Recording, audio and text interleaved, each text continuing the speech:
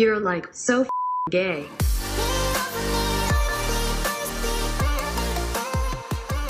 Hey, all you sexual deviants. Sexual deviant wannabes. What's up? How are What's we? good? Yo, it is. I got a serious case of the Mondays today. Oh, true. Same. I mean, I know you got it worse than I do, but I'm unwell, but it's fine. I'm also struggling. Aaron, why are you so unwell? Well, yesterday, Ian had his flight at 11:30 back to Boston. For everyone listening, he's been in LA for like a month, and he just went home. So naturally we hung out until his flight and drank a lot of rosé. Right. And large margaritas. I mean, it sounds like... sounds like a lovely Sunday. It was fun, but I'm paying the price. Let's just put it that way. Yes. It probably doesn't make for the best of Mondays. No. I think I need a month of sobriety. Yeah.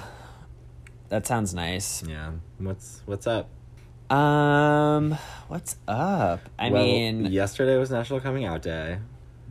Yes. And today is Indigenous Peoples Day. Yes. And tomorrow is Tuesday. I feel like tomorrow is something, or maybe that's just my, like, feeling of dread towards another day of school. There was, like, Lesbian Visibility Day, too, I think, on, like, Friday or something. I think you're right. I can probably check my, just, like, one of my Lesbian group Day. chats. Every day is Lesbian Day. Yeah, in the same way that every day is Indigenous Peoples Day, so... And Coming Out Day. Yeah, really. So, shout out to all those people. I feel like in talking about National Coming Out Day, it's important to note that, and I know we've said it before, but you don't have to come out to have your queer identity be valid, and if it's not safe for you to come out, and it's better for you to stay in the... protect yourself. So if you did come out, we love you, we support you. If you didn't come out, or if you can't come out, we love you and we support you just as much. Hell yeah. Yeah. You. And that is the only one of those days that I feel qualified to speak on. Yeah. But I did also want to have some space today for Indigenous Peoples Day, because it's incredibly important to recognize what this day used to be called, Christopher Columbus Day, and to understand that that is wildly horrible, and he's a disgusting figure and was a disgusting person. And to just hold a little extra space for the people whose land that we're on today. Yep. Yep. And I guess the last thing with that I wanted to do was just to shout out a couple of Instagram accounts that I follow and have been looking at a little more closely today. There is Indigenous Peoples Movement. It's all one word. They're a global coalition bringing awareness of issues affecting Indigenous people. And then Indigenous Action, an anti-colonial agitation and action organization. So those are two great accounts that I've been following that I would recommend. If you want to just educate yourself a little bit more, I'm doing it every day and need to continue to do it on issues affecting Indigenous communities today and every day. And it's good that you're shouting those out, because we didn't do an organization in this episode. This is also quite an episode. It is quite an episode, yeah. I mean, I'm not gonna... Well, we started recording at, midnight my time? Yeah. Yeah, and I was... I don't want to say drunk, but you know how, when you are we were at drunk. Least... Yeah. Okay, we were uninhibited. Yes. But, it was a lot of fun. It's one of those things where, you look back and you're like, oh, God, I don't know what I talked about for 2 hours, and... Oh, Ian texted me in a panic the next day. He was like, you can't use any of that. And I was like, it's gonna be fine. We will get through this. Do not worry. Yes, no, it was good. It was a lot of fun. It was super interesting conversation. It was fun to do one that was really personal, I guess, like more about me, and like I was drawing on like my past experiences and talking about my life a little bit more so than any other episode we've done before. So that was really exciting. So Yeah, Ian interviews people for his job, so he definitely flipped it a little bit. And instead of us interviewing Ian was interviewing Matt. I thought we did a good job of trying to like balance it out a little bit, or maybe he did a good job of balancing it out. I wasn't in my my best professional podcast interviewer capacity, so Yeah. I don't know. It's a fun conversation. What did you think of it as like someone who didn't really know everything that we were talking about? I thought it was fascinating.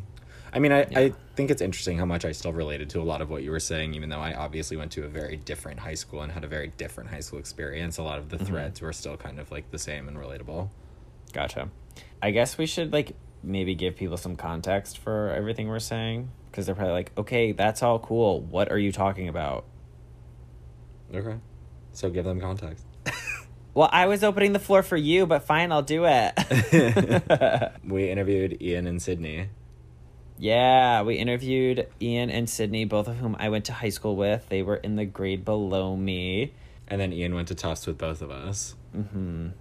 So it was pretty cool to look back on high school with the hindsight is 2020 lens, and to kind of like dive into the psychology of why I felt and did some of the things that I did in high school. Yeah. And Sydney is not a queer person. Gasp. But the GASP is actually the name of our gay straight alliance. Really? Yeah. Gay and straight people. Only. Gay and straight people? Gay and straight people. I wonder if I don't know if it's changed by now, but Totally. all right, well, Aaron is being called away, so I hope you guys enjoy the episode. It's great. This is going to be part 1, and then part 2 is going to come out next week. Because Yeah, it was a 2.5 motherfucker, hour yeah. conversation. Yeah, it was quite a lot, but I think you guys are going to really enjoy it. So, au revoir. Ciao, ciao, ciao for now.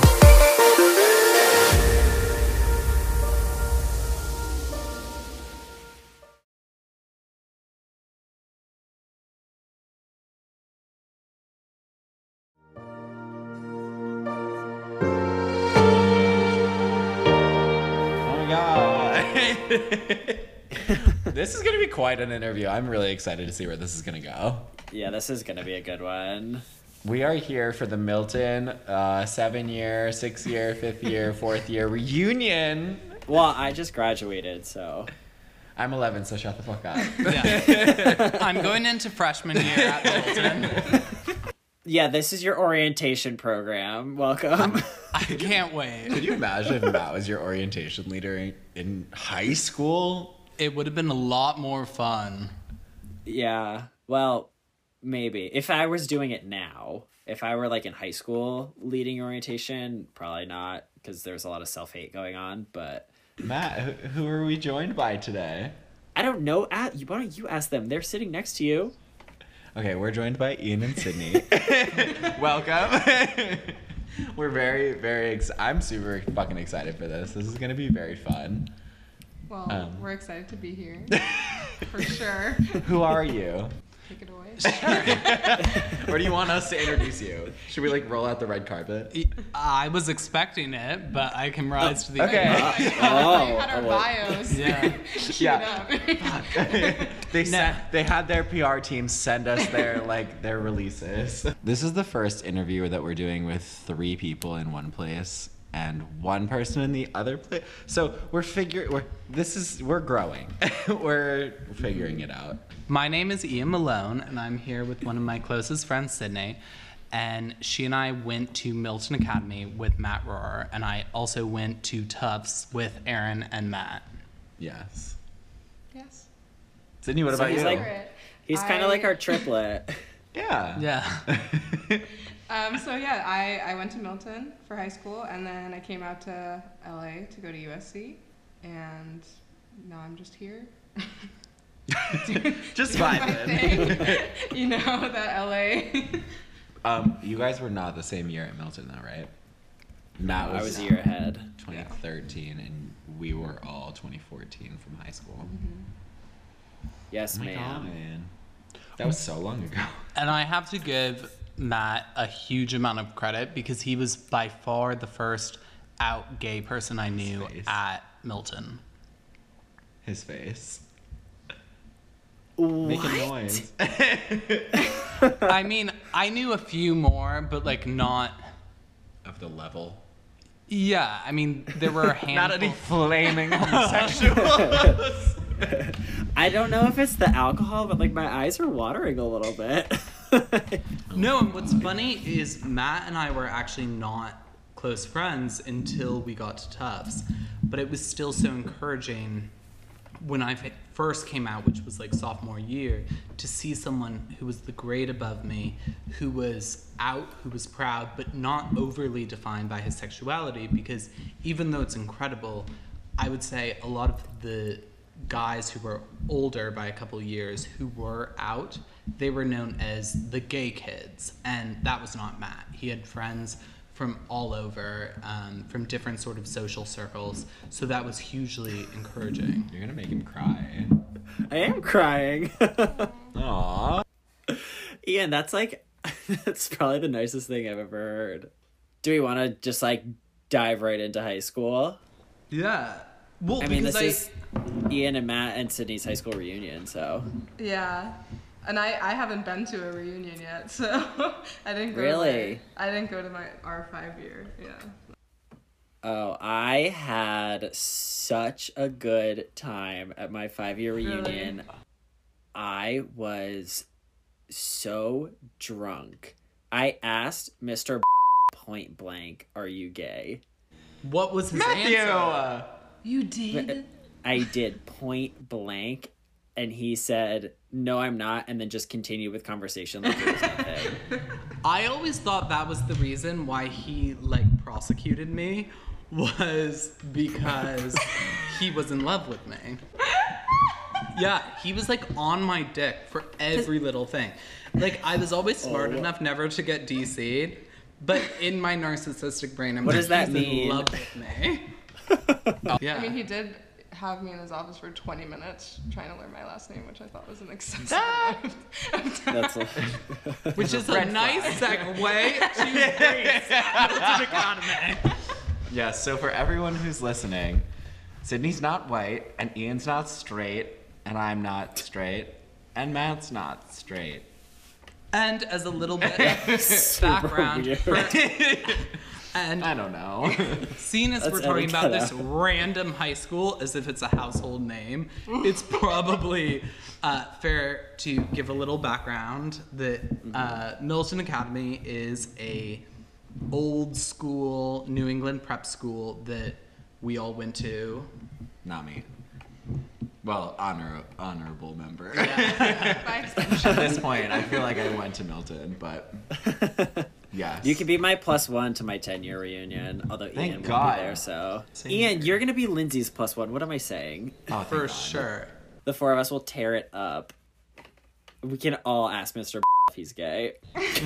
We'll say, just we alter- know you're gay. Let's just all try to seduce him, and And whoever wins. see what works. Also, for everyone listening, I can promise really quickly, I know that not many of us listening probably went to Milton, but the stories from this place are fucking ridiculous. Like, everything I hear about it, it's incredible. So I'm excited to see where this conversation is going to go. Truly. But also, I think that it's just, I mean, we were chatting a little bit before we turned on the microphone, and I was relating to some of it still because, like, the shared high school experience is fascinating. Something, Matt, I'm interested whether you felt as well, because Sydney and I offline were talking about, which was that we both felt a bit 1 foot in and 1 foot out, in the sense that I really did not want to be defined as that gay kid. And from what you were saying, you did not want to be defined as the black girl. Yeah, totally. And just like from my perspective, that I rejected it. I think you were a little bit more. I was like all my feet out. I didn't ever go to an Onyx meeting, which Onyx was like the on campus. I don't even know how to describe it. Like the black student group, basically. Yeah, the black student group, I guess. And I was like so opposed to even attending those meetings, which looking back is utterly depressing. But yeah. I don't know. I think when I first got there, it was like I was super outgoing. When I was, I think it was like I think I was 16 when I got there because I came in as a sophomore. And I was like way more outgoing than I am now. So I just kind of like dove right in and really just like made myself a part of the community. And like if it wasn't for me, or if it wouldn't have worked, but I like found a few friends who just were like super down to earth, and just like from there just branched out and flourished and like forced the community to like kind of be my own, which was just kind of my personality at the time. It was definitely like really aggressive, and a little over the top, but that hasn't really changed. But I definitely found and I think a lot of it had to do honestly with like starting to be more comfortable with being gay, that there was a lot that I wasn't getting from the community, which is where I think my like 1 foot in, 1 foot out kind of came from. I think at first, like when I first came out, I was really into, like, I love my friends in high school. I still do. I have really great memories of high school and of my friends. But so like when I first came out, I was really into the idea of like not being any different than I was before, because I did a year in the closet when I was there, and then I came out the summer before my second year, which is my junior year. I mean, well, I spent 15, but I was like really into the idea of being like, I'm not any different than I was. Like everything is still the same. Like, I can still, there aren't like any guys for me to date or whatever. And that's like fine. That's like whatever. But as I kind of like got older and got into senior year, I started to realize like how much I was really missing out on. And that kind of got me to withdraw a little bit from the community or from like my friend groups, in the sense of like, I know that there's more out there for me that I'm not getting here. So I'm not gonna kind of like give my all to this because I genuinely can't give my all when this isn't like everything that is for me, if that makes sense. It does. Yeah. So I think it was less about like, I don't feel comfortable or like I don't want to be known. It's just like this genuinely isn't a space where I can give all of me or like be all of myself. So that was kind of where my reservation came from. And that's something that you feel like you realized while you were still in high school? Mm-hmm. Yeah, for sure. I mean, like by the time I got to be a senior, and like I had like made a gay friend who was at another prep school. Yes, fine. We like hooked up once or twice. That's how we knew each other. But it was like, it was like kind of from that I was like, oh, there's like so much more that I'm not experiencing that like I'm realizing other people are experiencing, and I am not.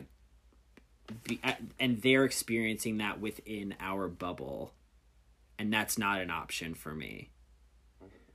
So it kind of pulled me, like once I realized that, it like pulled me out, and I was like, oh, like I guess I'm not like as much a part of this as I thought I was, or like there are facets of this that people are experiencing that I'm not.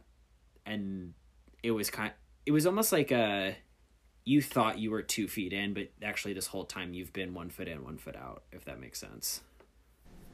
Yeah. Totally. Yeah, it does. It's interesting though, because I definitely feel like, I mean, I was lucky. I had you as an example, and almost even more so, I had my friend Dan, who is also a close friend of Sydney, who came out, I think, like our junior year of Milton in my grade.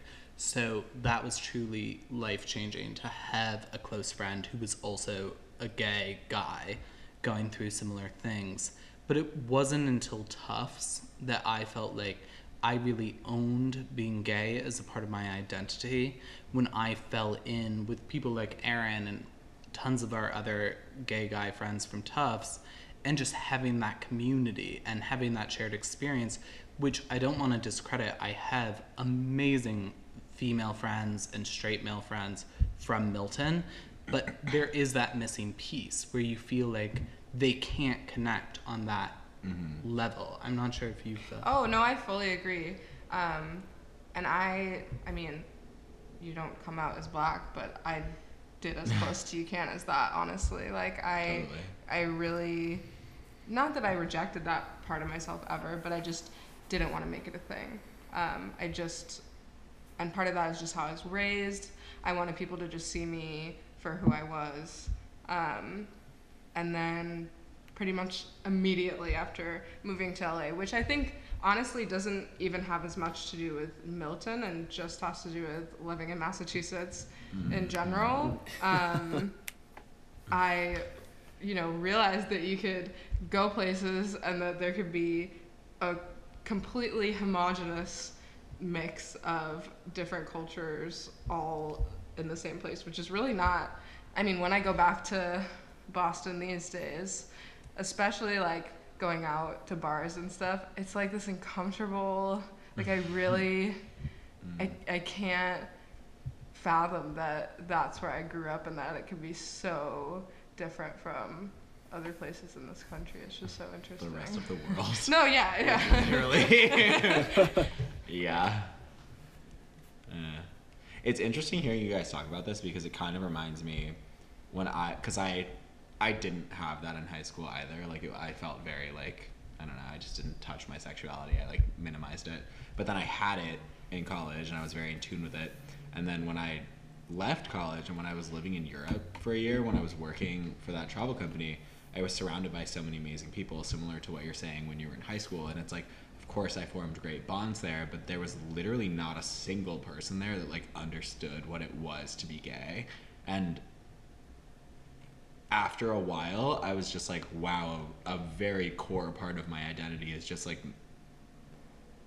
I'm not doing it. Like I'm just like, I don't know, this is like a big part of who I am, and I've just been putting it on pause for a long time, and it's weird.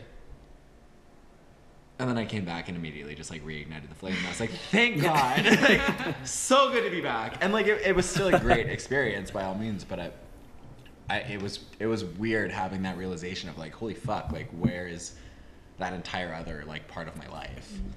But it is interesting, at least for me, that I mean, so much of my life, first being in the closet and then really not minimizing because I would address it openly, but it's something that I would address to sort of get it out of the way and be done with it. Not that embracing. I can, exactly. Yeah. And I can sort of, it's almost disturbing that I can sleep soundly, sort of minimizing that part of myself. And I've even been in situations post-college where I'm in environments where I catch myself actively sort of reverting to that sense where I play off my sexuality as a joke and something that can sort of be laughed off and moved on and then sort of quickly fetishized. It's like, oh, you're gay, but you're not that type of gay, or oh, you're not the type of gay that makes it hyper political. And I do think, even though obviously we all were very privileged and lucky to go to a school like Milton, and I'm very grateful for it, but I think that old school form of education really teaches you to put your identity on the back burner and try to put everything else before it. Yeah. I agree. I mean, I definitely do find myself at times trying to almost like carve out like this tiny little niche of the communities that like I've grown up in and that we like went to high school in. That's like, what is the least impact I can make, and like how can I fit in with those communities as best as possible, but just have like a little blip that's like I'm just a little bit different. You know, it's not enough for it to be more than like a conversation like once in a while, but something that's not noticeable enough for it to be like, oh, he's like not like really part of the community. What was it like for you being at a place like Milton in an all boys dorm? Yeah, that was interesting. It was Were definitely you like weird. the only out person in your dorm also? My junior year, I was. And honestly, I don't know where it came from or like what, I don't think I can pinpoint something exactly. I think the fact that we like, our school, like, even if it wasn't in practice, it said that it was like a very liberal, progressive, or socially liberal, I should say, progressive, environment. So like, in some sense, I felt okay that like at the end of the day, there were gonna be people who were on my side. There wasn't. So I lived in a dorm with 44 boys, and there were definitely your like toxically masculine personalities and people there, but there was never. I was lucky in that, you know, there wasn't a lot of blatant homophobia going on before I came out. I mean, there were plenty of jokes, and even after I came out, there was plenty of jokes, but it was never like directed at me, which was nice. And I think part of me coming out, you know, there was in certain crowds, I would kind of, I guess, like around like some of my girlfriends, I would definitely not play up necessarily, but like feel more comfortable to express more like feminine traits or like the more like flamboyant parts of myself. But I definitely found that when I was like in the dorm, I was definitely playing up a little bit, or like compensating with the like traditionally masculine things. Like, you know, I was still like actively watching, and I do enjoy it, but I was like making it a point to like be watching sports with like the other guys, and like be talking about the sports games, and like playing video games with the guys and whatnot, and just like trying to like make it a point that like all the things that I like did when everybody like thought I was straight, which, you know, who knows if anybody actually thought that, but just like the things that everybody else was doing, I was like, I know I was kind of like making it a point to like participate in those things too, just to like make it seem that things weren't super weird, or make it seem like it wasn't anything that make it seem like I wasn't somebody that was like totally foreign to them. And I say all of that, but I did have some like really, really great guys in the dorm that like when I did come out, like I came out to a couple people in my grade, and to the guy that I was rooming with over the summer. And they were super awesome. I mean, they were like, essentially like, you know, good for you. Like, that's awesome. You know, this doesn't really change anything. You know, we're still bros, whatever.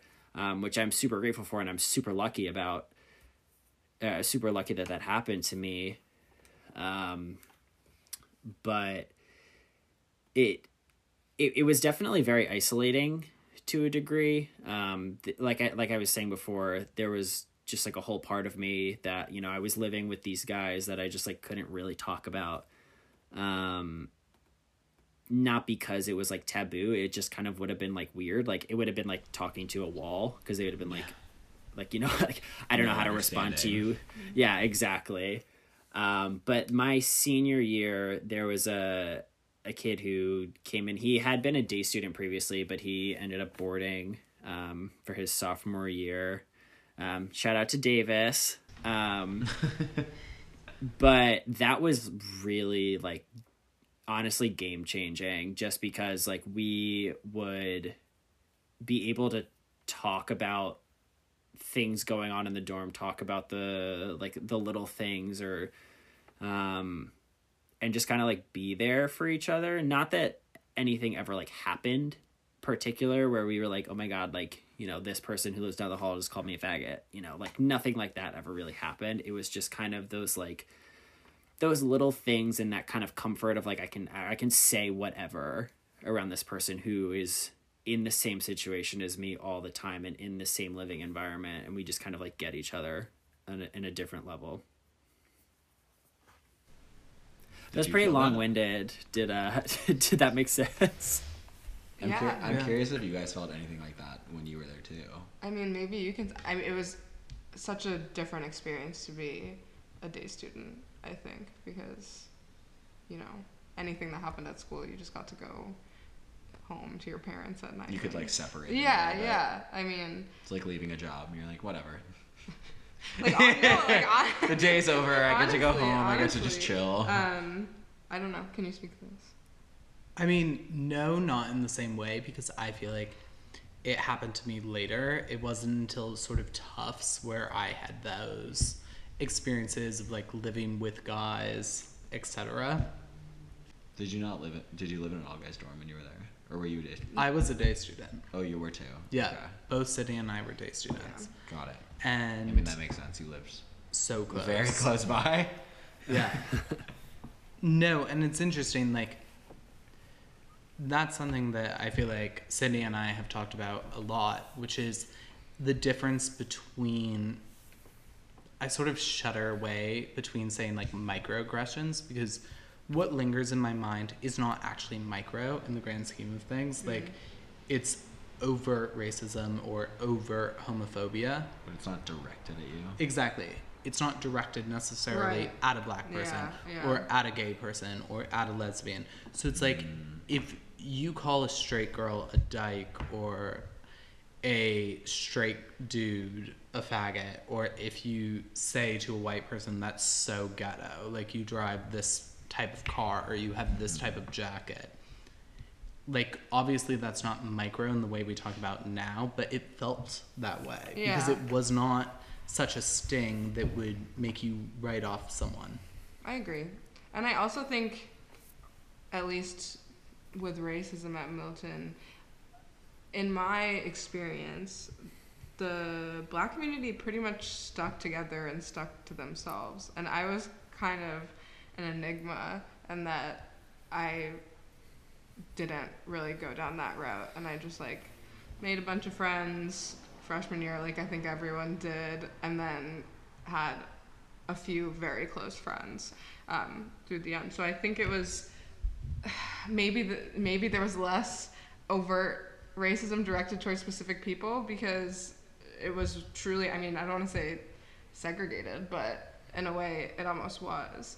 I mean, you guys will remember there was literally a place called The Block where all of the black students would, and students of color in general, I think, would hang out. And they tried sort of to disband that. Was that like our senior year? Who's they? Like the administration. This was just like How an did- area on campus. Yeah. Yeah, in the student center, it was like below the stairs, sort of, or downstairs, there was like a corner where only students of color would hang out. Yeah, and it was just, well, I mean, in general, there was a weird thing at Milton where we were split up by grade into sections of the student center, which I already Really? think is bizarre. Not Yeah. officially. No, but like, Hierarchically. Yes. but like truly, like the upperclassmen were upstairs and the lowerclassmen were Whoa. downstairs. Yeah, it was pretty intense. And it was super weird too, because there was like it was almost like not a courtyard, but it was like an indoor, like on the upper level there was like a Mezzanine. yeah, exactly. And you could just kind of like stand on the railing and look down on where all of the underclassmen were. And that And was people like would a spit pastime. off of it. Shut up. Well, this might have to be cut, or else they'll revoke my diploma. But also, I thought that was always rumor. I never saw that. I mean, That I'm not- what wasn't rumored Girl. was when the freshmen and sophomore girls would walk up and numbers would just be Shouted screamed out. No way. That was not rumor. That, Matt, are Like you rating kidding? them? Yeah. They would like rate. Like, I remember my literally God. the first week I've- of my freshman I've, like- year. You must have I've- blocked this. I must have blocked that This is out insane. because I remember that was like a thing and that was like talked about, that they would like rank or like give numbers to girls, but I never realized that it was like yelled at them. Yeah. Yeah. No, I remember being shocked because I didn't know, like, I had no idea. And I was just hearing, like, 4, 7, like, and I was like, what the hell? And you're like, thank God 7, not 4. I know. Well, you could never really discern because so many people were walking up the stairs Yeah, and- at the same time. Oh my God, that's horrible. Yeah. God, I thought it. Jesus fuck. I mean it's really interesting thinking back on like the block because I was friends with a lot of people who would like typically hang out in the block, and I would go over there, not so I actually like understood this back then, that like my presence there was not like always 100% of the time like not accepted or wanted, but that like Yeah.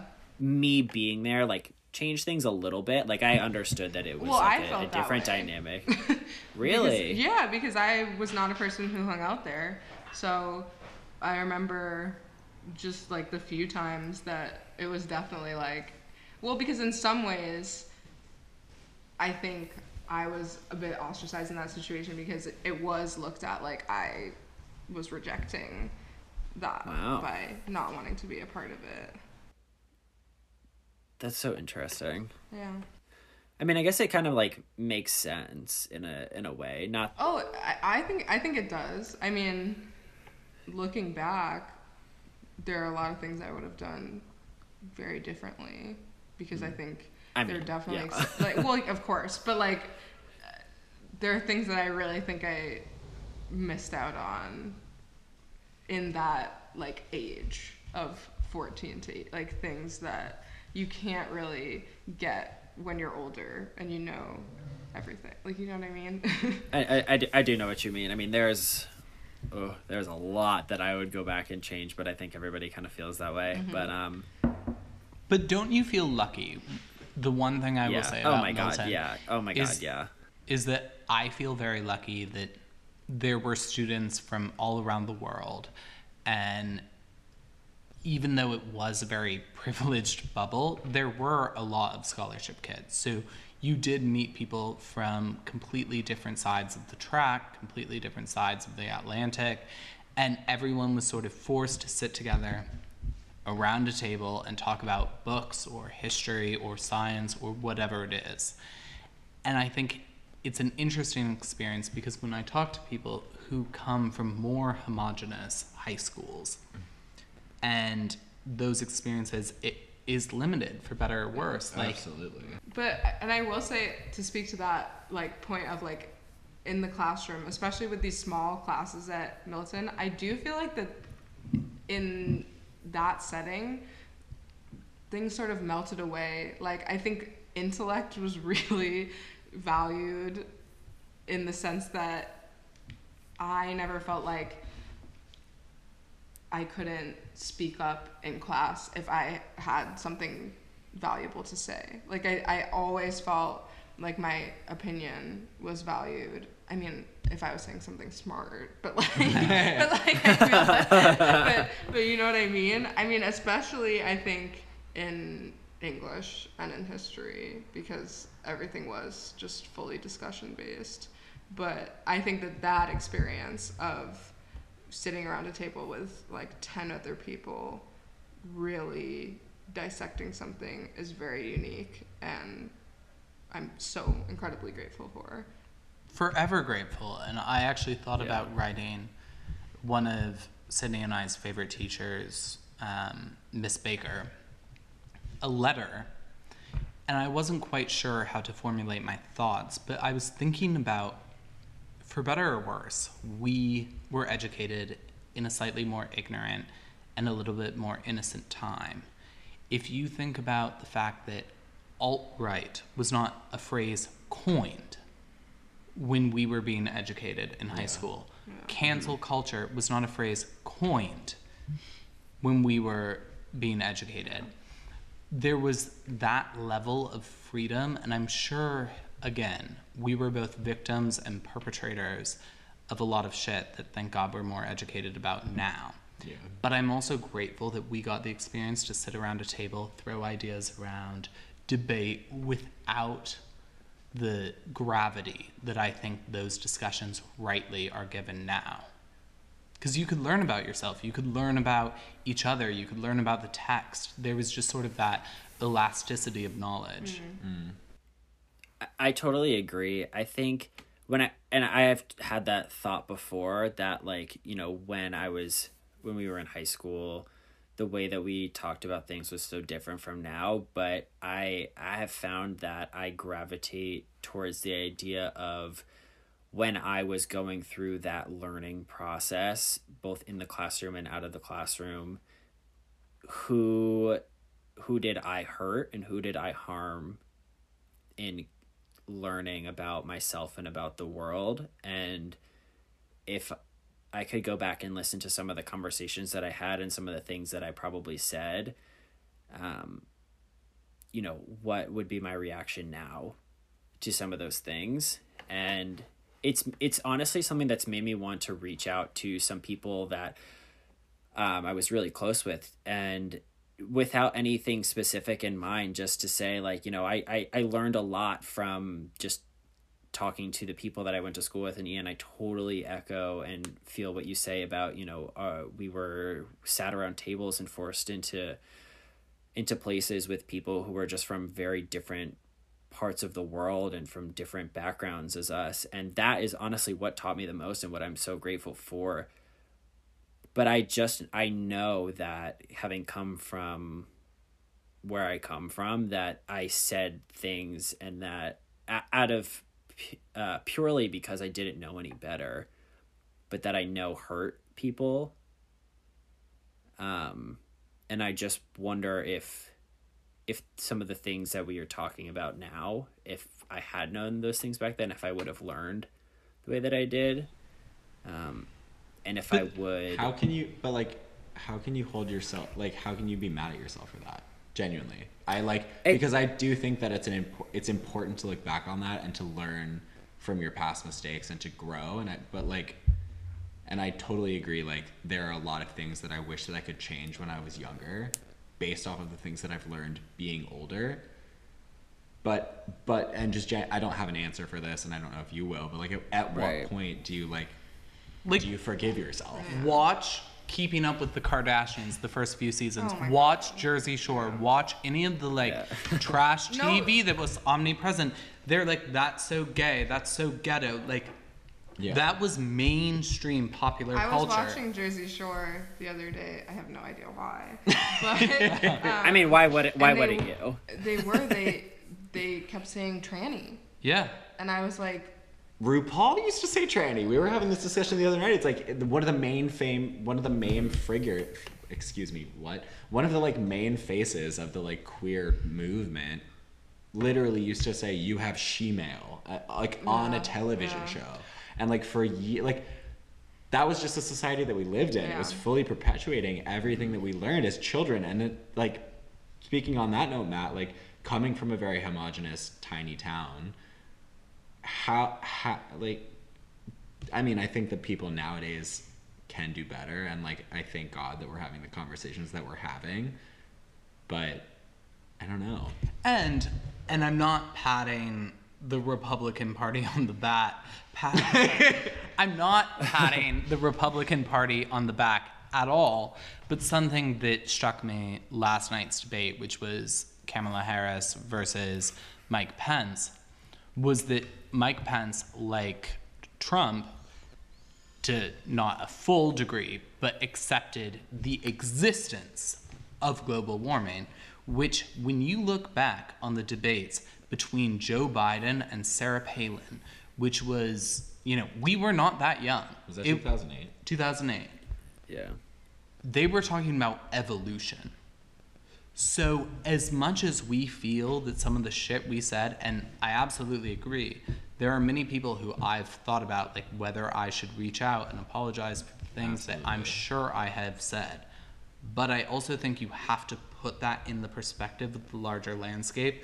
When, if you turn on the TV, we're talking about whether evolution exists or not, and then you turn on MTV and faggot rips, and you turn on E and Hood, all of this stuff, that people would lose their careers if anyone said that now. Yeah. And it was just commonplace. Yeah, I guess it's less about the specific words and just more of the like, at what cost did I learn what I learned? You know, like, at what point was it a negative experience for somebody else to have certain types of conversations with me and with other people around me, and what did that tell them about themselves and where they came from, and what that meant for how they saw themselves in the larger community that we were living in, you know? And part of that too is language and the terms that I was likely using back then. But like I was saying, like it kind of all boils down to, like, I learned a lot. And even if I was saying all of the right words, you know, in just having those conversations coming from where I came from and learning from my peers about different parts of the world, like, at what cost was my learning when it was hurting them to have to essentially check my privilege? But I don't think that that's your fault at all, because what I will say is my main critique of the way that Milton teaches things is that I think sometimes they really like hammer home and value controversy and like having a controversy, and having a controversial opinion is something that was praised and was like, and it really didn't matter in what way it was controversial. And sometimes it would spark like amazing progressive discussions, but I think sometimes I felt like that was drowned out by, you know, kids who didn't really know any better, saying terrible things, you know? Totally. And I also think that that's something that old school type of education runs the risk of acting as if everyone around the table is emancipated from the real world consequences of whatever we're debating. Yeah. So if we're debating history or socioeconomic structures, or even if you're reading poetry, if you're sitting around talking about Ezra Pound and T.S. Eliot and that sort of utterly brilliant men who also had a totally fascist bend, if kids from privilege are sitting around a table with kids who do not necessarily come from that same background and perhaps are victims of certain ideas that those authors might, or Lovecraft, for instance, might have actively spread, it runs the risk of everyone acting as if it's a thought experiment. Yeah, and that's why sometimes I hated that I felt like so often it was like this attitude of, well, we're all so intelligent. Like, we're all such smart people that we can have these discussions and, you know, rise above whatever the real world repercussions of that might be. However, not to debate myself, the one thing that does piss me off is when I see on social media all the time people saying, don't play devil's advocate, like, that's basically giving a voice to the oppressor. I will say I profoundly disagree with that, because I think if you are sure in your belief, then you should not be scared of being seduced by the other side. Because if logic and empathy and honesty stand on your side, let everyone debate anything you want, because you should be damn sure that your argument beats it. And I think the fear of hearing any other perspective will backfire. Yeah. Well, and that reminds me of the conversation that we were having the other night about how we were saying that, you know, it's kind of almost detrimental when you see the language of like AOC goes up and like destroys this person on the floor, and it's like, well, I agree, like of course I'm gonna back her, and like she's coming from a point of that like she's following science, whatever, but I don't think that you necessarily need to like drown out the other point and just like fucking rip them a new one. You need to fucking listen to where they're coming from and try to understand it, because like you're saying, as long as you like fully believe in yourself and believe that where you're coming from is the truth, which I think that we are all in agreement of, like, at least in this example, like we are all coming from the same point, and it's the fact-driven perspective. It's not necessarily about just like silencing the other party and the other person in the conversation. It's about truly like disproving them and saying, well, like what you're saying is not true. And I know that there's a lot of like, of course, conversation doesn't fucking happen anymore. Like, yes, but I also think having a certain level of empathy to the other side. For instance, I've talked to a lot of people, and this surprises some queer friends of mine, who are not in favor of gay marriage. And I actually enjoy having those conversations because 9 times out of 10, I do not think people come from an overtly hateful place. They might come from ignorance, they might come from prejudice, but they don't come from the sadistic sort of boogeyman, hard right fear that I think a lot of us worry is like lurking in the shadows of this country, which that does exist. But I think the ability to sit down, and I am grateful for Milton for giving this to us, because I think when I got to Tufts, those conversations were actively silenced. And I enjoy that Milton, for all the flaws, allowed us to be able to sit at a table and clearly articulate why we feel something.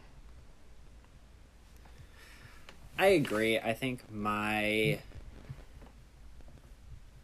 one qualm I have with what you're saying, or maybe not the one qualm, but the one place where I feel a bit differently is that I am less likely to engage in a conversation where it's very clear regardless of where they're coming from, and which is definitely a bit of a fault of my own that I do try to work on, just because I know not everybody comes from the same place. But when the other argument is not a difference of opinion that is respectful, but more of their opinion is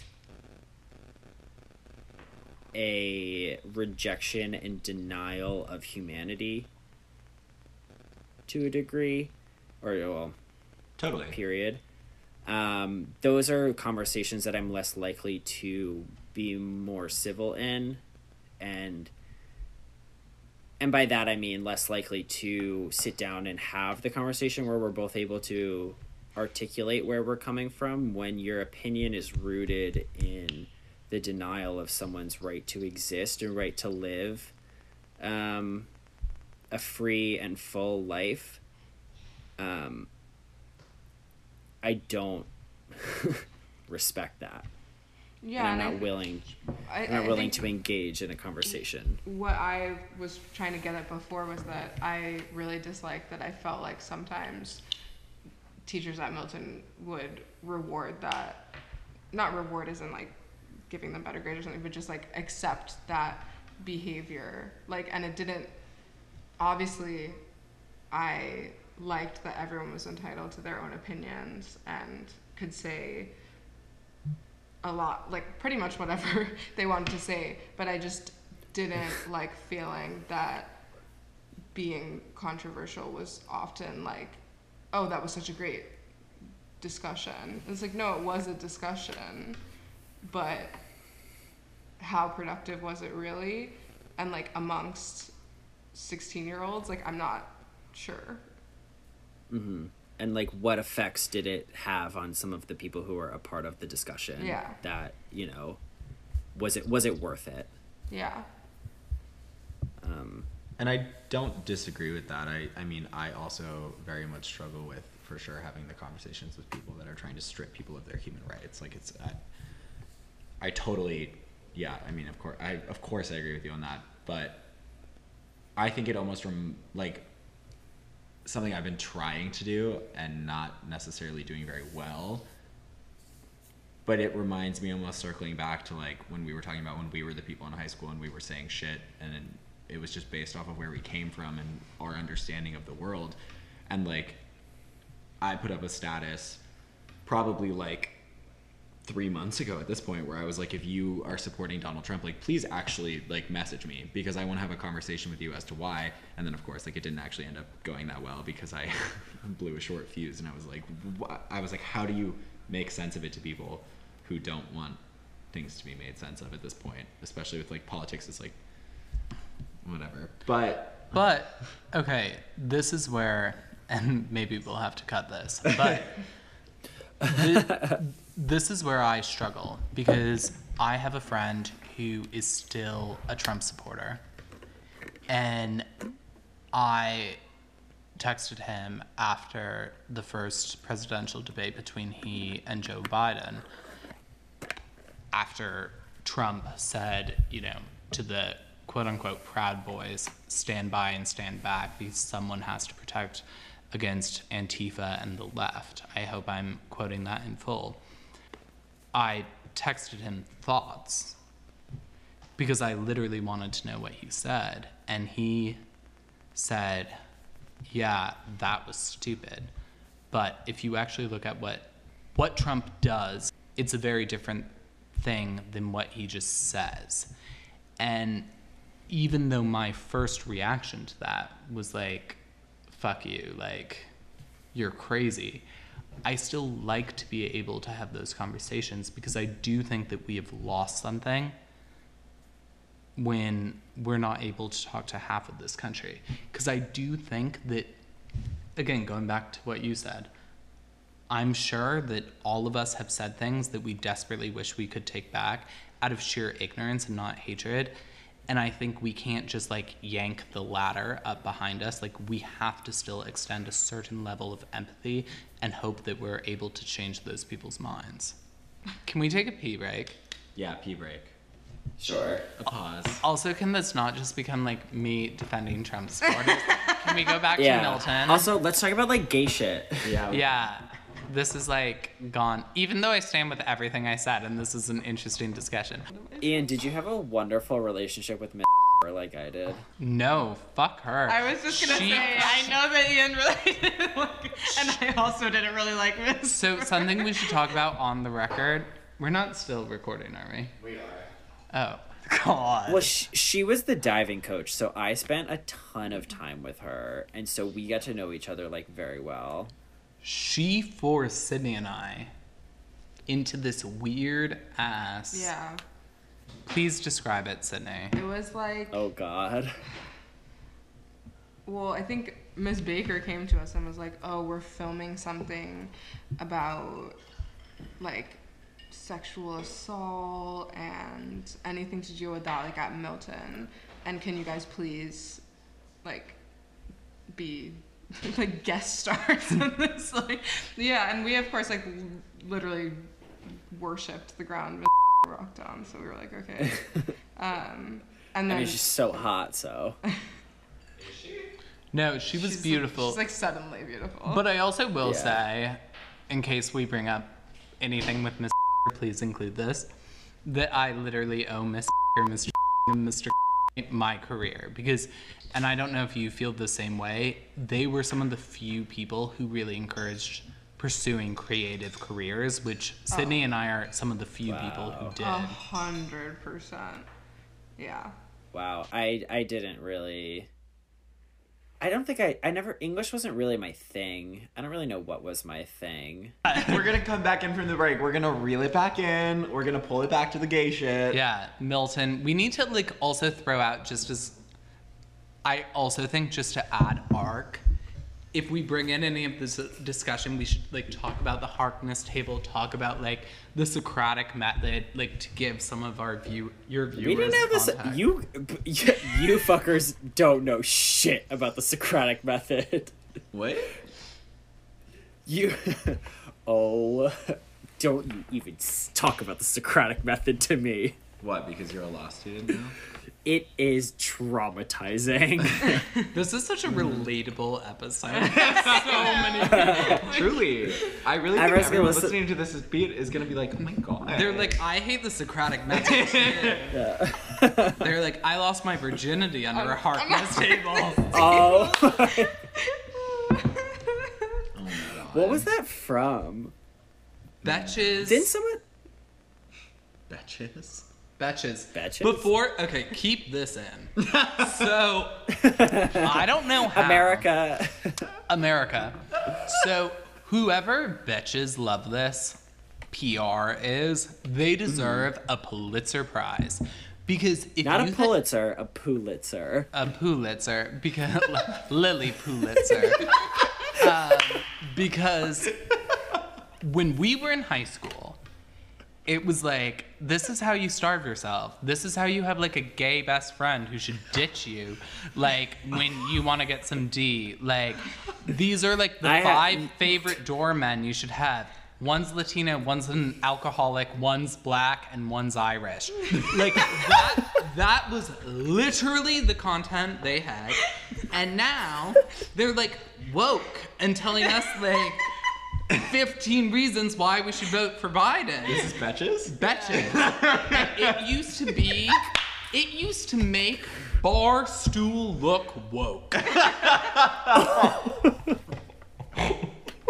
And midway through Tufts, when I saw that there was a rebrand, I went and took screenshots of some of the old things. Matthew's crying again. Because I'm like, bitches, I love you. I loved you more when you were bad, but still love you. And, Oh my god. and I took screenshots because I'm like, I know this shit is gonna go away.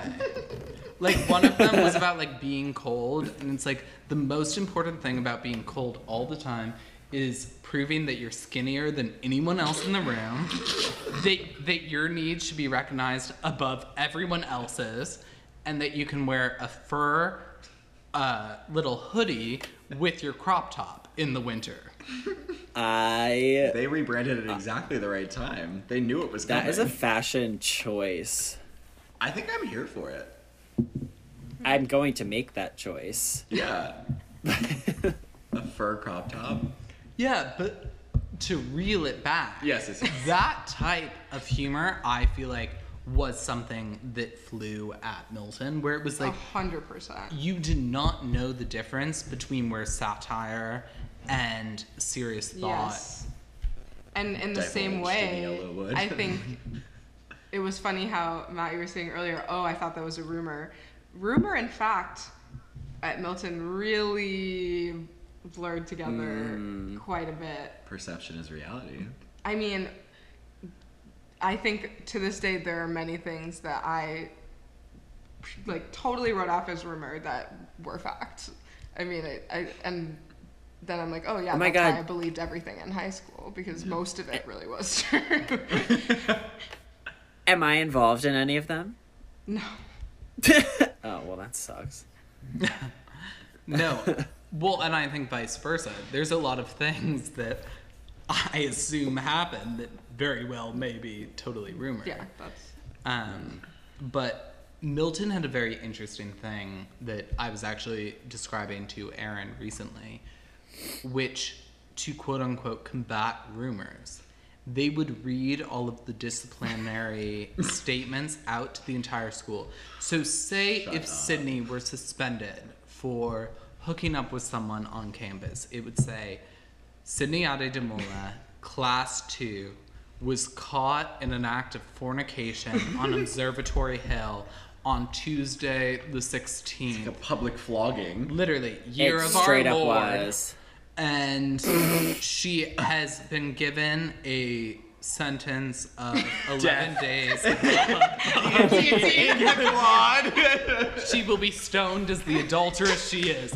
No, but it literally was like Everybody grab your stone. She comes out with like a scarlet letter. No, but they literally would read aloud everyone's statement, tell the quote-unquote crime, and they truly believed in public shaming was a good way to keep people on track. And that was something that I found so interesting when I got to Tufts, that it wasn't such a shame culture. And I feel, especially in the gay world, I shame in different ways because The fuck is that? What is that? Is like War of the Worlds happening? You guys getting raptured? Chainsaw murderer coming through the fucking front door? Oh, great, it stopped. I don't know what that was. Anyway, you were saying. Oh, Rapture? Oh, but I was saying it's interesting coming from such a shame-based culture.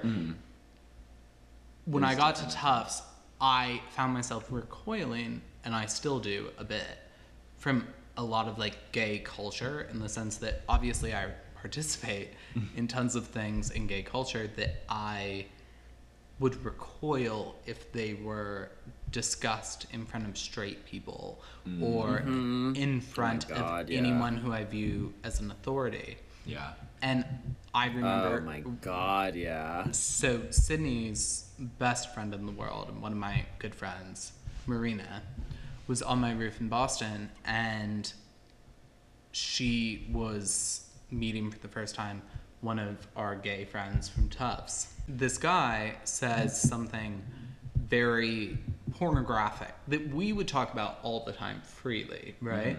About a grinder hookup.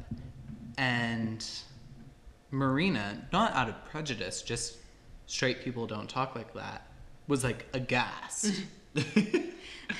Aghast. And I found myself like literally like knots in my stomach. So it's knowing your audience, and then these two little homos walk in and don't know the audience. Well, it's also like, even it's funny, like with my parents, when they met my parents. Oh, your parents. Yeah. My parents are like very open about some things. And Would you say most things? Sydney, you would be good to chime in on I feel like I would say like I don't think so. a good Yeah. set of things, but like Yeah? Okay. this. I would say they are open about, certain things. once again, to go back to Milton, anything can be discussed like at the dinner table, but a certain way. And it's constructive. Yeah. So you can use all the euphemisms and stories you want, but it's like, you're not gonna give pornographic antidotes at lunch. Which, thank God, when I meet Over a panini. yeah, literally. Like, we're not gonna have a cheese board, like talking about like you getting fucked in the back of the alley. But my parents also, their idea of like the sex talk with me was to give me the book A Baby Was Born when I was 5. Like When you were 5? Yeah. Like, and they were like, that's it. They're like, you'll know the science when you're very young, and Okay. that's all. My My parents gave I me can books, too. respect They were like, that. here you go. I was like 10. My dad sat me down quite grandly. I was probably like 10 or 11. And he said, son, when a man marries a woman and wants to have a child, he lays on top of her and a baby is produced. I'm picturing this. I have a very vivid picture in my head of your dad. And I was like, Is it produced right then and there? later on, I accrued more knowledge by asking more and more inquisitive questions.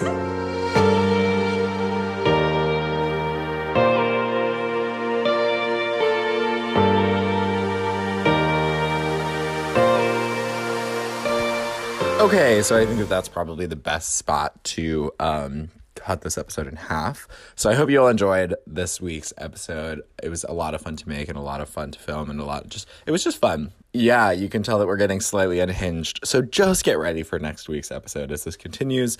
If you enjoyed this podcast, remember to subscribe wherever you listen to your podcasts, rate us 5 stars on Apple, and then share it with a friend, share the wealth. We really appreciate it. Happy Tuesday. We will talk to you again next week. And until then, stay queer.